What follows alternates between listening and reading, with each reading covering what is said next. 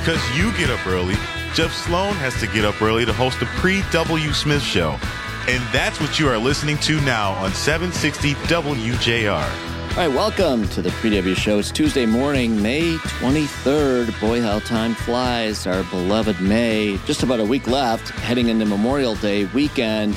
Looks like a beautiful weekend here in Michigan. Most people, by the way, stay at home, will be staying at home for this Memorial Day weekend. How about you guys?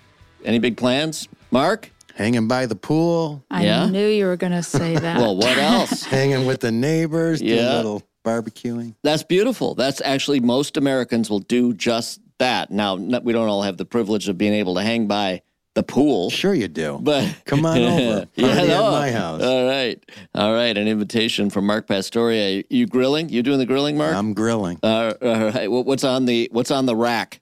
Some steaks. Mm-hmm. Some baked potatoes. Wow. All right.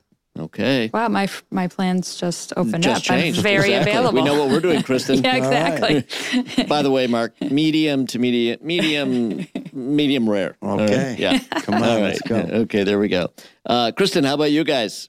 Yeah, we're home. You're home? Yeah. Not headed on the road? No, not this time. All right. Well, for those who are headed on the road, you'll have good company. That's for sure. 42.3 million Americans expected to travel 50 or more miles from home over the May 25th through the 30th Memorial Day holiday weekend. That, according to AAA. Wow. That's quite a few cars on the road shepherding those 40-some million people around.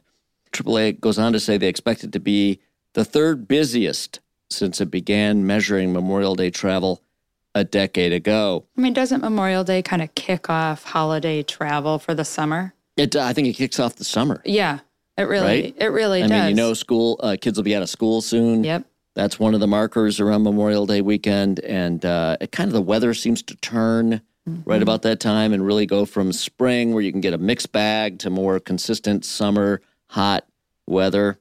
Best time of year. It's a great time of year. Road trips expected to be up 6% over last year.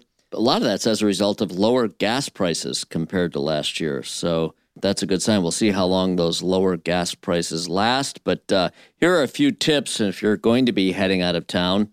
The best time to leave to avoid traffic, as much as that's possible anyway. Avoid traveling from 3 to 6 p.m. on both Thursday and Friday. Instead, leave before 1 p.m. on either of those days, and you will have less traffic. At the end of the weekend, avoid that noon to 3 p.m. travel on Monday or 4 to 6 p.m. on Tuesday. Who gets to take holidays on Thursday and Tuesday, by the way? I thought this was a 3-day weekend. Oh, we didn't tell you. Oh, you did? I see. Well. Or you didn't tell us. I've got it now. I'll tell you that. Well, looking forward to it. Should be a really, really nice weekend. And it's also a good time to announce that teens can now have their own Uber accounts. I don't know how you guys feel about this. Kristin, your girls I think you have one that just crept into the teens, She right? did, yeah. Yes. I have 2 teenagers now. 2? Well. So lucky. So how do you feel there's pros and cons, teens being allowed to have an Uber account and use Uber just like their parents? Now, by the way, there's certain, specific parameters associated with this. Number one, only experienced and highly rated drivers are allowed to drive teens, so says Uber, and parents can track their kids' rides in real time, as well as be able to call their driver. Now, drivers can opt out of picking up teenagers if they so choose. Lots of reason I can see why they might want to do that. But in any case, I think, as I said, there's pros and cons. Quickly lay it out there. The pros, well, your kid can get a safe ride home instead of either, being left to walk, ride a bike, or take a ride with friends who may or may not be doing things they shouldn't be and making the ride dangerous. This is an opportunity for them to find a safe ride home. I like that a lot. How do you guys feel about it? Yeah, I do too. I like the opportunity for kids to make the right choice and do the right thing, especially if they're not doing the right thing.